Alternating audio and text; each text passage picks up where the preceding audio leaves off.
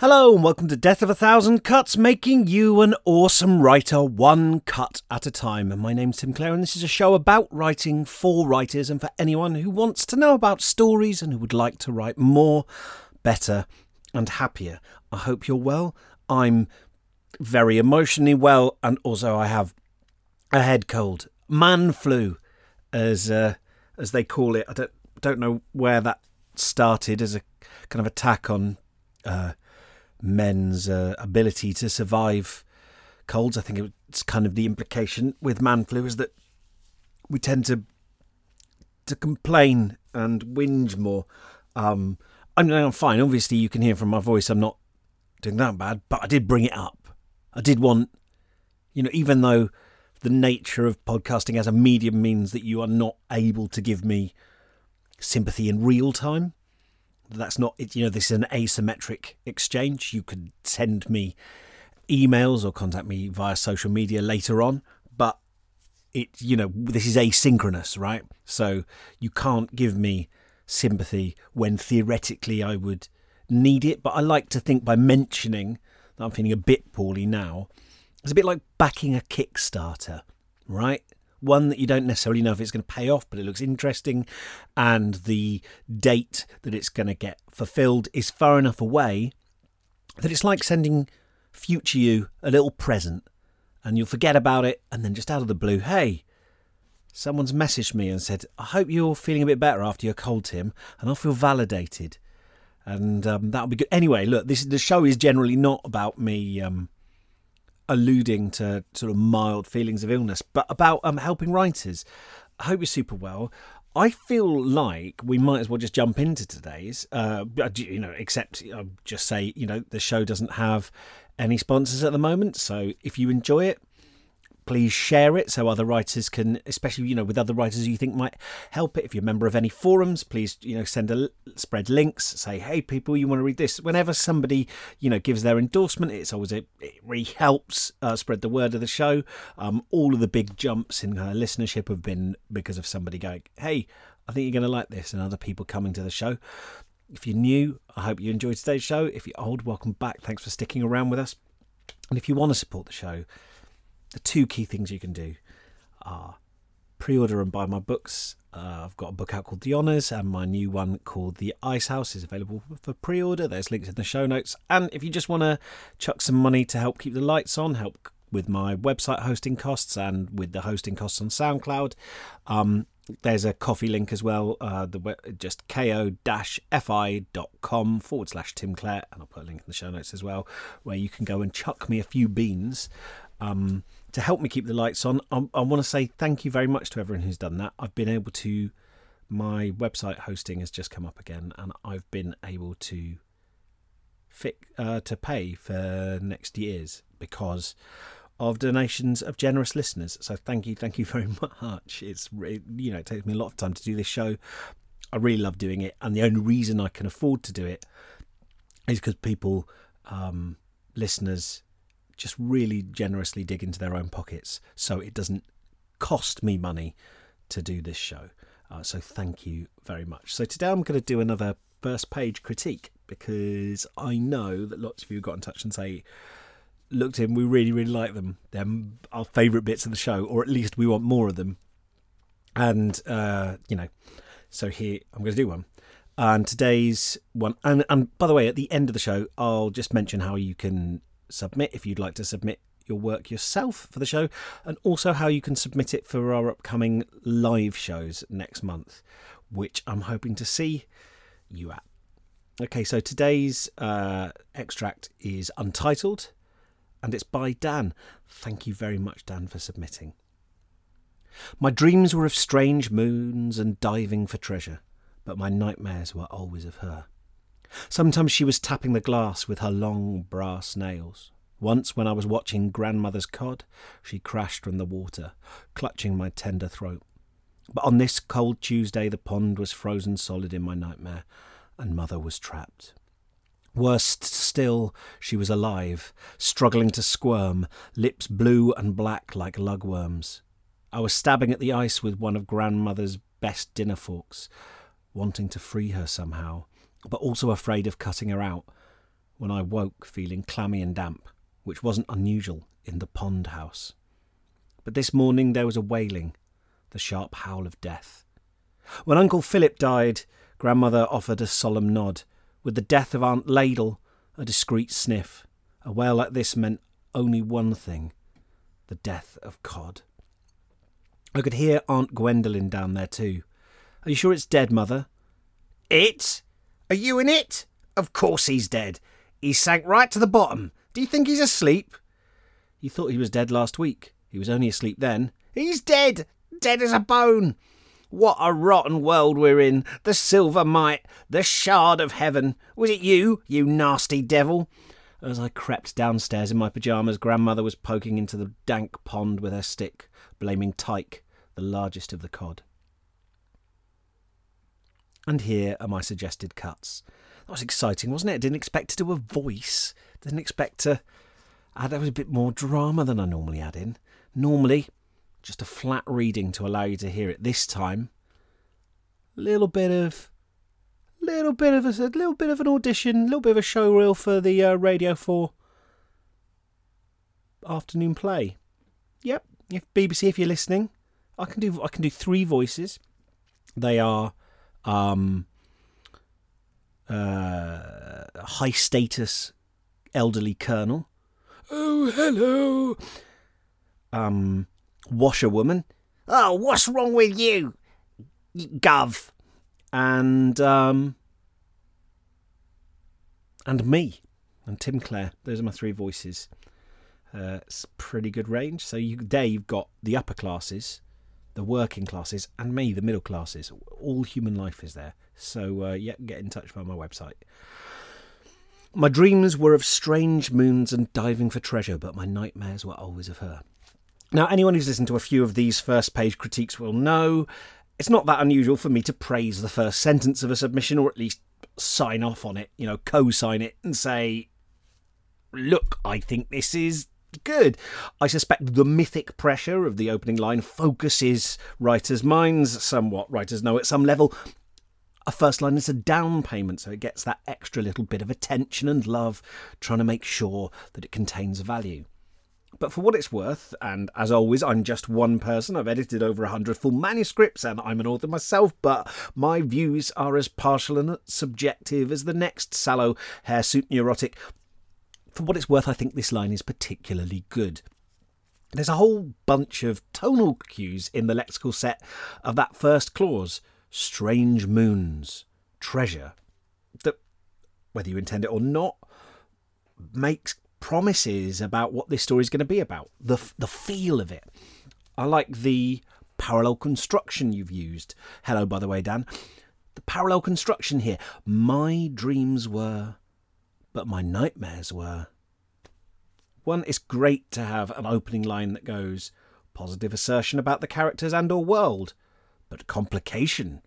I'll give a few examples of this format because, seriously, everyone listening, you can nick this as an opening bid for not just your novel, but for any scene within your novel, especially when you're introducing a new character.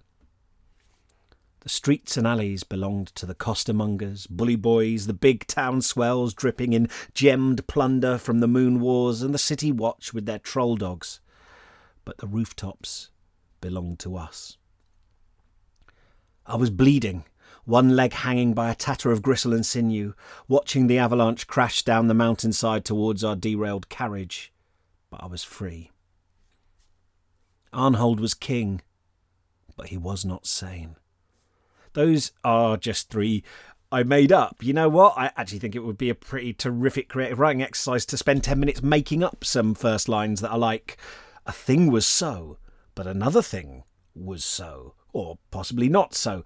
It's a great ball pit for the creative circuits of your brain to play in, and as with all these things, what fires together wires together. The more you play, the more you experiment, the more you take that restriction and invent stories that fit it, the beefier the toddler of your imagination is going to get, until it looks like the baby from Spirited Away. If you don't play with me, I'll break your arm. But I digress.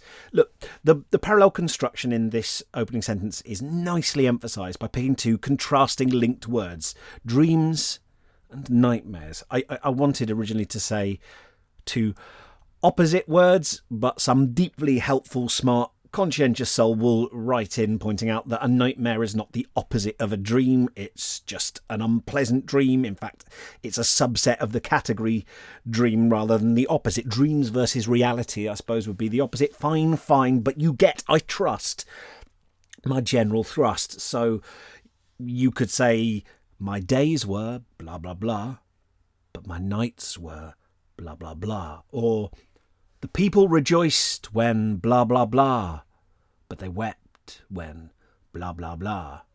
Or, in life, Elsinore Pilrig was a surgeon seamstress of little account, her timesheet at the cadaver works immaculate, the even timbre of her mediocrity unperturbed by a single moment of independent thought. But in death, she was a god. I'm just hammering home the point that this is a solid and flexible format that you can plagiarising exact words. And, I apologise, Dan, but I'm not suggesting that people nick your story. Plagiarising exact words is a crime and an awful thing to do. Plagiarising moves is a fundamental part of creative writing. Don't judge the quality of this first line as a move by the examples I just pulled out my jacksie. Try it for yourself. See how it feels for you. See how far you can take it, ways that you can break it. In fact, I suspect this week's exercise on my weekly writing workout may well be inspired by this little detour I've just gone down. If you're not signed up to that, by the way, I do a free weekly creative writing class every Friday by email, one little brand new 10-minute exercise every week to get your fiction muscles shredded and give you the easy win you so desperately crave. You can just search for Tim Clare's weekly writing workout if you want the sign up link, or just click, there's a sign up link in the show notes and on my website timclarepoet.co.uk. I'd love to see you there. Look, Dan, what I'm saying is, in a nutshell, imagine it encased in a little nutshell, crack it open. Ooh, here's what I'm saying. I like this line. You've got tone. You introduce a protagonist. You mention her, but we don't know who she is yet. Oh, we're intrigued. And there's a hint of conflict and threat. It is a good hook. Perhaps, if I were being very nitpicky and I'm having to go super pedantic, which is a sign that all the basics are in place, so please take me being a wanker now as the compliment it is, maybe strange is a bit of a feeble fart of an adjective. It's abstract. It just tells us what the moon is, what the moons are supposed to evoke, rather than using them as signposts to point towards the quality of strangeness. Like, what is the difference actually between a moon and a strange moon? What am I supposed to picture that's different between, if you say there's the moon, here's a strange moon? What specifically do these moons that you're describing look like? Are they an unusual colour, size, texture? What's strange about them? Are they singing opera and wearing a large false moustache? Now, I get, by the way, that strange moons sounds nice. You've got these two long syllables there, strange moons. And there's a cadence to the double stress where we rest on the thing you want the reader's eye to focus on. So the sentence rhythm lingers on a key noun phrase. That's good. That is solid construction where the mouthfeel of the sentence, if I can plunge into wine tasting wankery, but the mouthfeel of the sentence is a thing. Cadence is a thing. And if you think it's not at all, I think most likely you're just not aware of its effects, and you may be subtly aware of them, but when you become consciously aware of them, you can start to adjust for it, right? So we hit strange moons, and we just kind of linger on this thing, and it's nice, and it just slows us down when we hit it, because both of those single syllables are long single syllables, but strange. It's just a bit of an easy fallback. I overuse it too.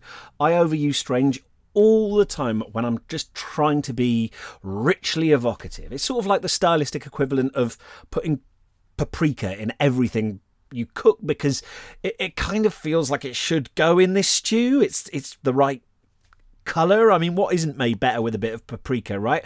Oh, the strange moon. Norman waited for me like a strange jailer. Gravy gathered in strange pools. Like, it has this vague literary perfume to it. It sounds poetic, right?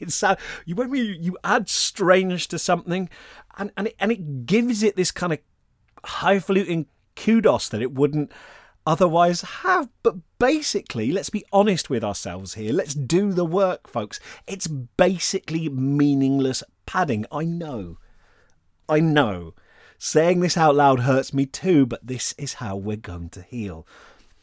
Treasure. Again, if I'm picking holes, you use the word treasure. Strange moons and diving. For treasure, again, is a bit of a broad noun. Treasure. Are we talking gold doubloons, gems, pearls, jewelled sceptres, silver dinner services, ancient crowns? What?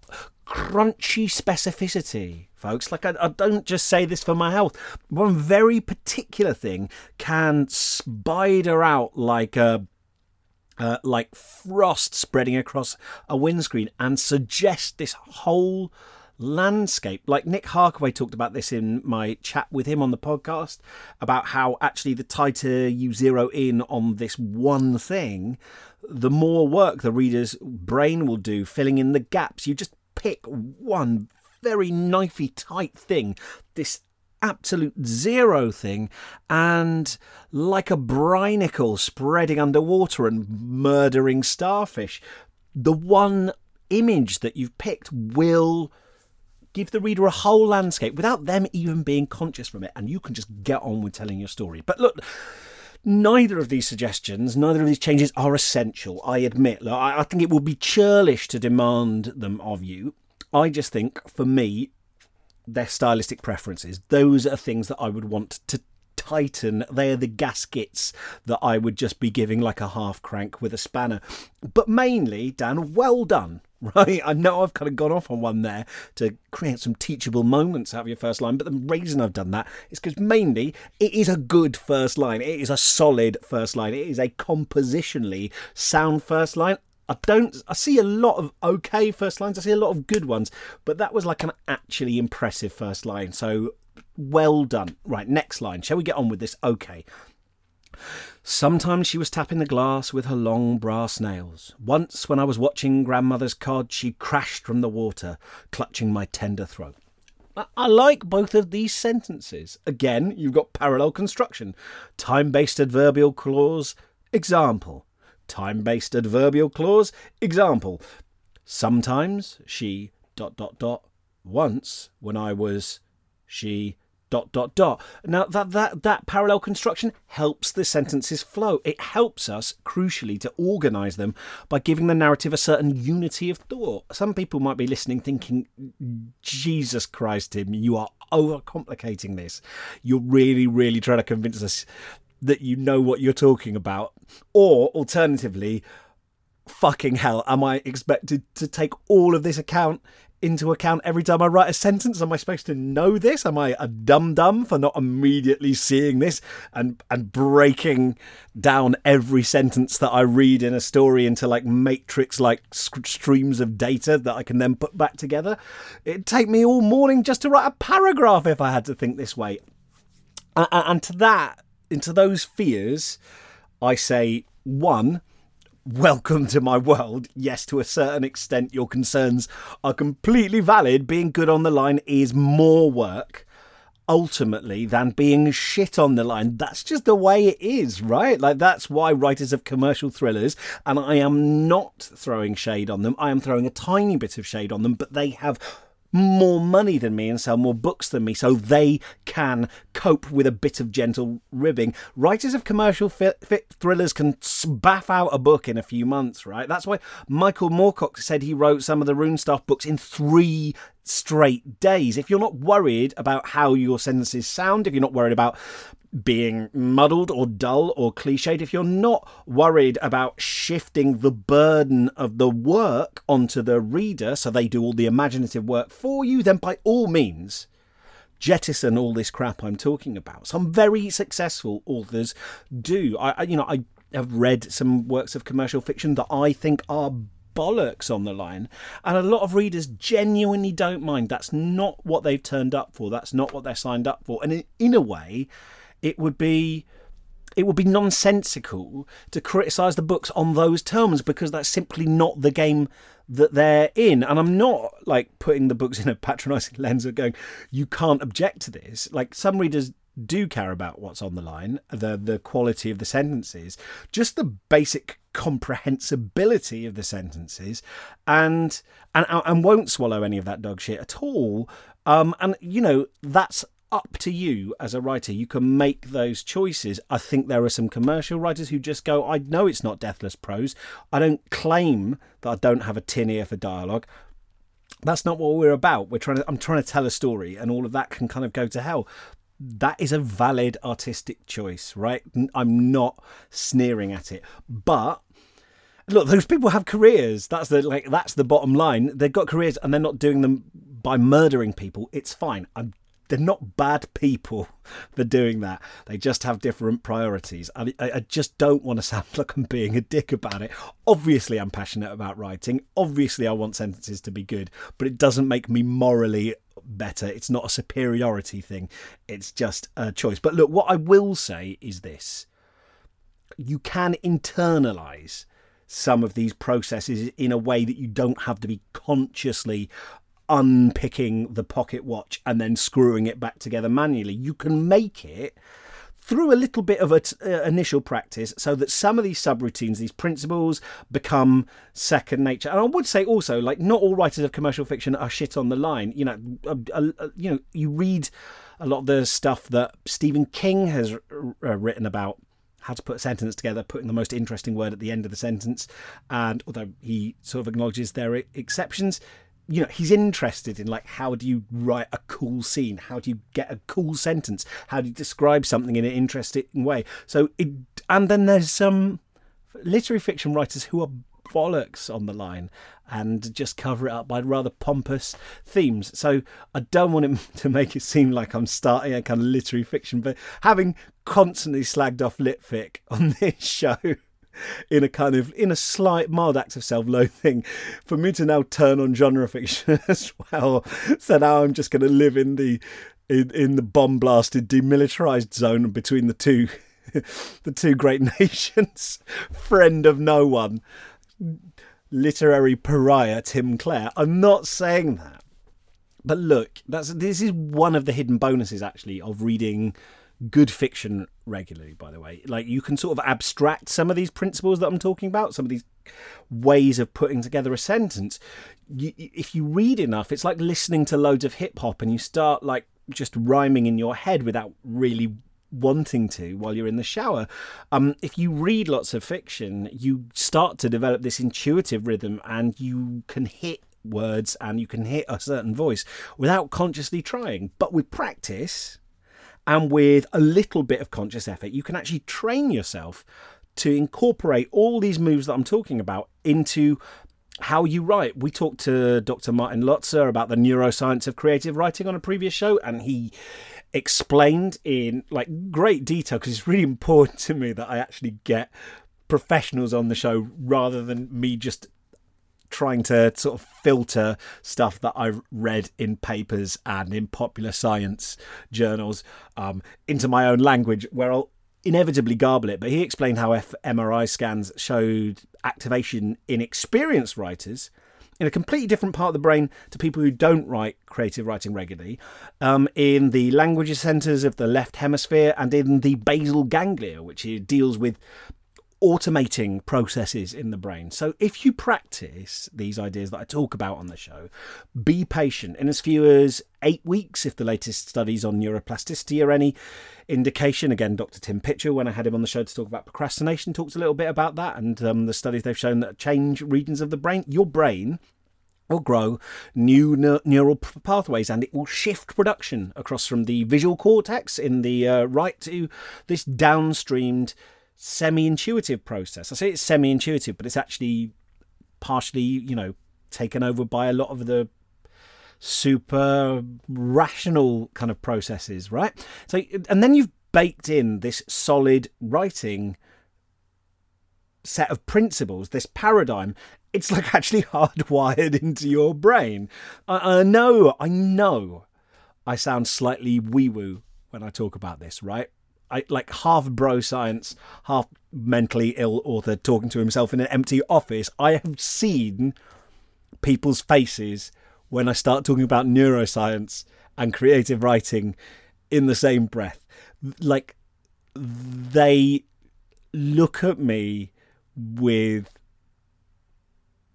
like the kind of fixed grin you would use to try and humour an elderly relative who believed that they were still a spy fighting World War II. Like people are just like, I'm sure that's true, Tim. Why are you telling me this shit? But here's why it matters, right? I'm just saying there is a developmental side to this process, like physically, what fires together wires together. And there is a physical kind of like, there are gates that you have to go through. It takes a while to change your brain.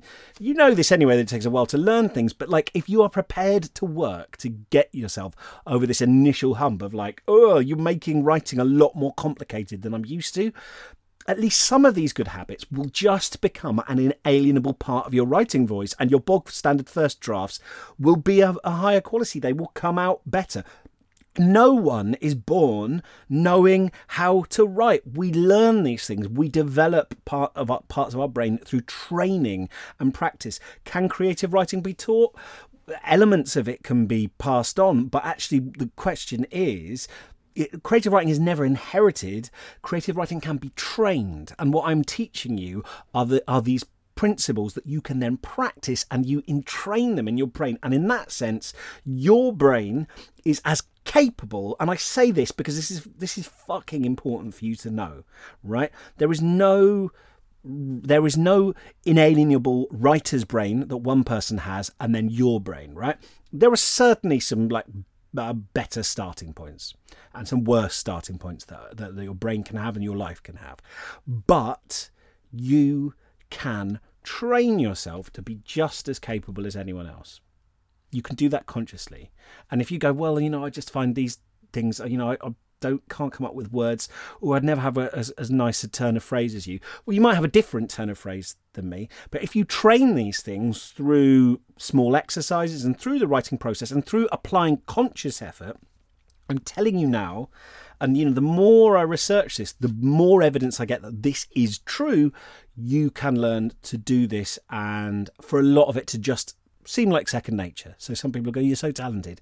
You're not talented. You have molded your brain to downstream these things, so you just do them automatically. The rest, right, the things that you miss, you can do manually on your second, third, fourth passes when you come to redraft. And the other stuff, occasionally, so you have some of it in your conscious mind, and then you scan for it when you're going through a second draft. So you're no longer having to come up with a story. You are now starting to change it and shift it and consciously direct it. And then there'll be stuff that you miss. Even on 5 goes through, you won't be able to see your own work anymore. And that is why we have agents and editors and copy editors and beta readers. So, look, right, I'm getting distracted again. I like long brass nails. Dan, if you're still here, thank you for sticking with me as I go off on one. Long brass nails, that is a good specific. I love the tapping of the long brass nails. I'm not sure tender is an ideal adjective to append to throat. It seems like a weird observation to make about your own throat. A bit ironic or distancing. It's a bit story, a bit self-consciously storyish. Possible slight pronoun confusion, by the way, when you move from grandmother's cod to she crashed from the water. It's not clear at this point in the story whether we're supposed to understand that the she is grandmother or someone else entirely. And do you mean cod singular or cod plural? Because at this stage, again, once you've read the whole story, it's clearer. But are we talking a fish farm or like a single cut of dead fish bit on a grill or something like that? It is ambiguous, especially because it's in a dream and not in a helpful or intriguing way. I immediately felt a bit lost. But on this cold Tuesday, the pond was frozen solid in my nightmare and Mother was trapped. Worst still, she was alive, struggling to squirm, lips blue and black like lugworms. So, 1, is the narrator really conscious of what day it is in their dream? I've never had that happen. Mentioning the day here feels like an odd distraction. It's like you're not really investing in the dream. You're going, so here's the day, and now I'm asleep in the day. I don't know what day it is yet, but I'm going to wake up in a minute and it will be a day. Like, it's just a weird reframing where there's no clear narrative present. You don't need to say frozen solid. Frozen means solid. I'm not sure why you add the clause worst still. One, it's worse still, not worst still. And two, what is the narrator saying? He'd prefer if she were dead. Like, I get that it's like horrible and macabre, like even more disturbing than a body frozen in ice. It's a moving body frozen in ice. But like, actually, if you read the sentence, surely it is better that the person is trapped under the ice but still alive than just being a corpse. Struggling to squirm feels a bit overcooked as a phrase. I think either she's struggling or squirming. Pick one or the other. I appreciate you're trying to describe this like very restricted movement. Maybe, she's struggling. She can't even squirm. But then squirm doesn't really exist, right? The verb struggling to squirm, right? So she's not squirming. So actually what you're saying is that she is struggling with the intent to squirm, but she's not achieving squirming yet. So know that. So as a reader, we're told, you mentioned squirming, but she's not doing that. But we have to know, it's such an abstract thing to go, she is endeavouring very hard to do this action, which she is not doing because she's not there yet. So just hold that in your mind, but cross it out because she's not doing it. It's weird. Like, it's such an odd turn of phrase.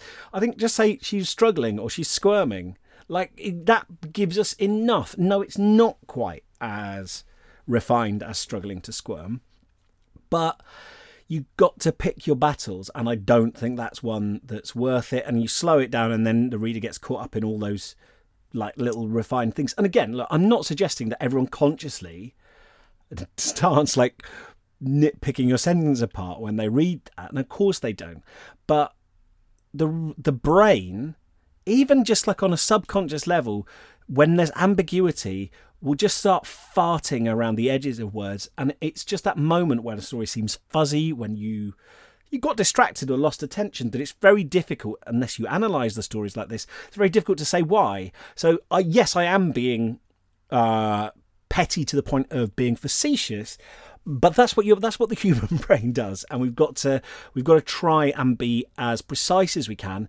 And sometimes it's better to say less and kind of use more speed and have a kind of like broad sense of accuracy, rather than drilling down and losing the forward momentum in a way that confuses the reader.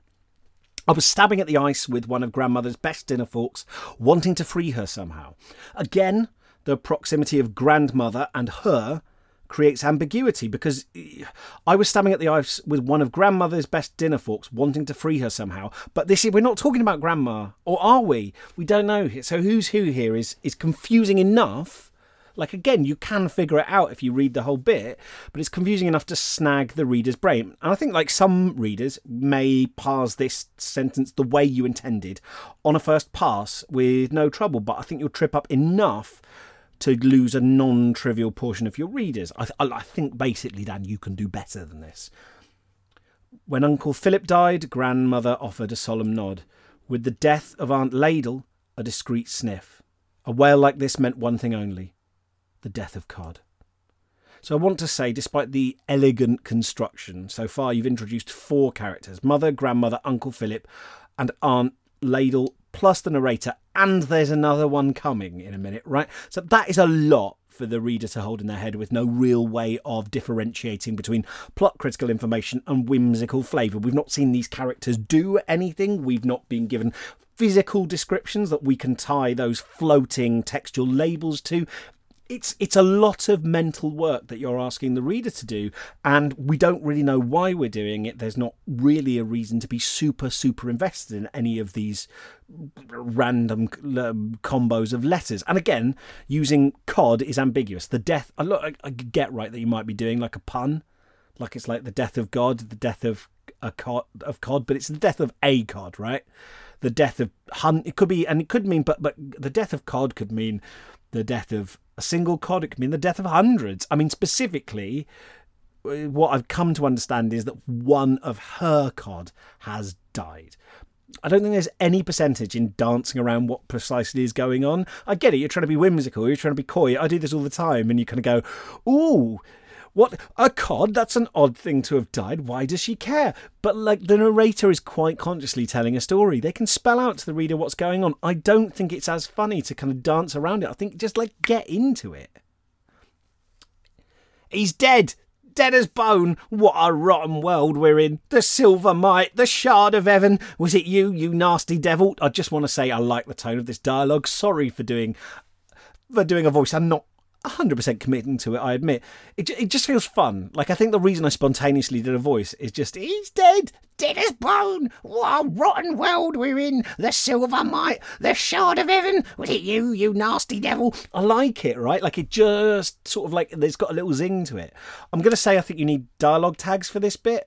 Just dropping unattributed dialogue into this blank space that you haven't blocked any of the characters out in, and we haven't been introduced to any of the characters who are speaking, so we just got like a bit of dialogue, a response, a bit of dialogue. It does feel disorienting. So look, Dan, hello. I found some stuff to grouse about in this submission, because that's rather my job here. But to be clear, what a lot of promise.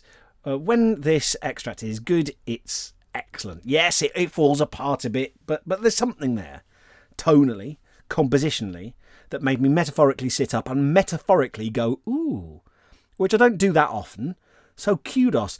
Of course, you are far more than just your work, and deserving of scads more than a mere metaphorical ooh, wondrous, radiant human being, and I mean that unsarcastically, but just in case it needs saying, maybe look again at some of the basics, like clarity, presenting information in a logical order, not being coy to try to create intrigue, not overwhelming the reader with characters before you've completed a simple scene, making sure that named characters are introduced in a way that helps them be memorable, not naming characters if they're going to not be hugely plot critical early on until we're grounded in the world, because the fancy all singing, all dancing stuff that you've got in this, you know, you're actually quite good at it. And I don't want to say that in a way that makes you feel under pressure, but like, you can do high-end production, well done, but don't use it as chaff to distract us from the fact we don't quite know where we are and who's saying what. Because here's the thing, if you can get both of those things, stylistically rich plus comprehensible, you can take that combo to the bank, my friend. Right, that's it. Thank you, Dan, for your submission. If you'd like to be featured on a future cast, that's what I'm calling podcasts now, 'cast, send me the first 250 words of your story along with the title and your name. Just go to timclarepoet.co.uk, click the box marked contact me. If you're coming to one of my gigs in May, either London on Thursday, May the 2nd, or Bristol on Wednesday, May the 15th, and I hope you are, I will be critting work live, just like I did in this show, on stage with award-winning authors Joe Dunthorne and Gareth L. Powell, respectively, both of whom have proud Welsh heritage. If you specifically want to submit for one of those, mark your sub with Bristol or London. To be clear, we won't be like picking on authors in the audience while we crit their work, so you can attend and still be anonymous. If you don't want to submit work, but you want to come along, like, we're going to be involving people from the audience as well. I want to hear from people. You know, that's the point of doing it live. It's not TV. Can say, what do you think? We can get a little bit of a discussion going. It's not going to be enforced audience participation, but certainly there will be opportunities after we've chatted about stuff for people to chime in with their comments. But it will be cool, lovely, a sweet delight to feature some work from people who actually attend those sessions. Speaking of which, I would love to see you at one of those shows. It would be really, really great. I don't want to sound too desperate, but I have no idea how many people are going to turn up. Tickets are available via the links in the show notes on this show, or you can just search either Tim Clare London Foils or Tim Clare Bristol Storysmith for links. That's Tim Clare London Foils or Tim Clare Bristol Storysmith, and there are ticket links there. This is the first time I've taken the podcast on the road, so to be honest, I am a bit nervous, and look, I'd really, really appreciate your support. If you know any writers groups or friends who you think might enjoy it, or you want to make a evening of it and get a gang of you together and travel down to see us, please let people know, spread the word, and let me know you're coming. I'd love to say hello. Do me a solid, turn up. Let's have a party. I'm excited. Right, that's it. I'm going to go and steam my face because I have a horrible cold, as I've already mentioned. It's fine. Treat yourself nicely, dear friend. In all the rich diversity of the cosmos, you are a completely unrepeatable event. Have fun with your writing, grow wise from your struggles, and I'll see you next time.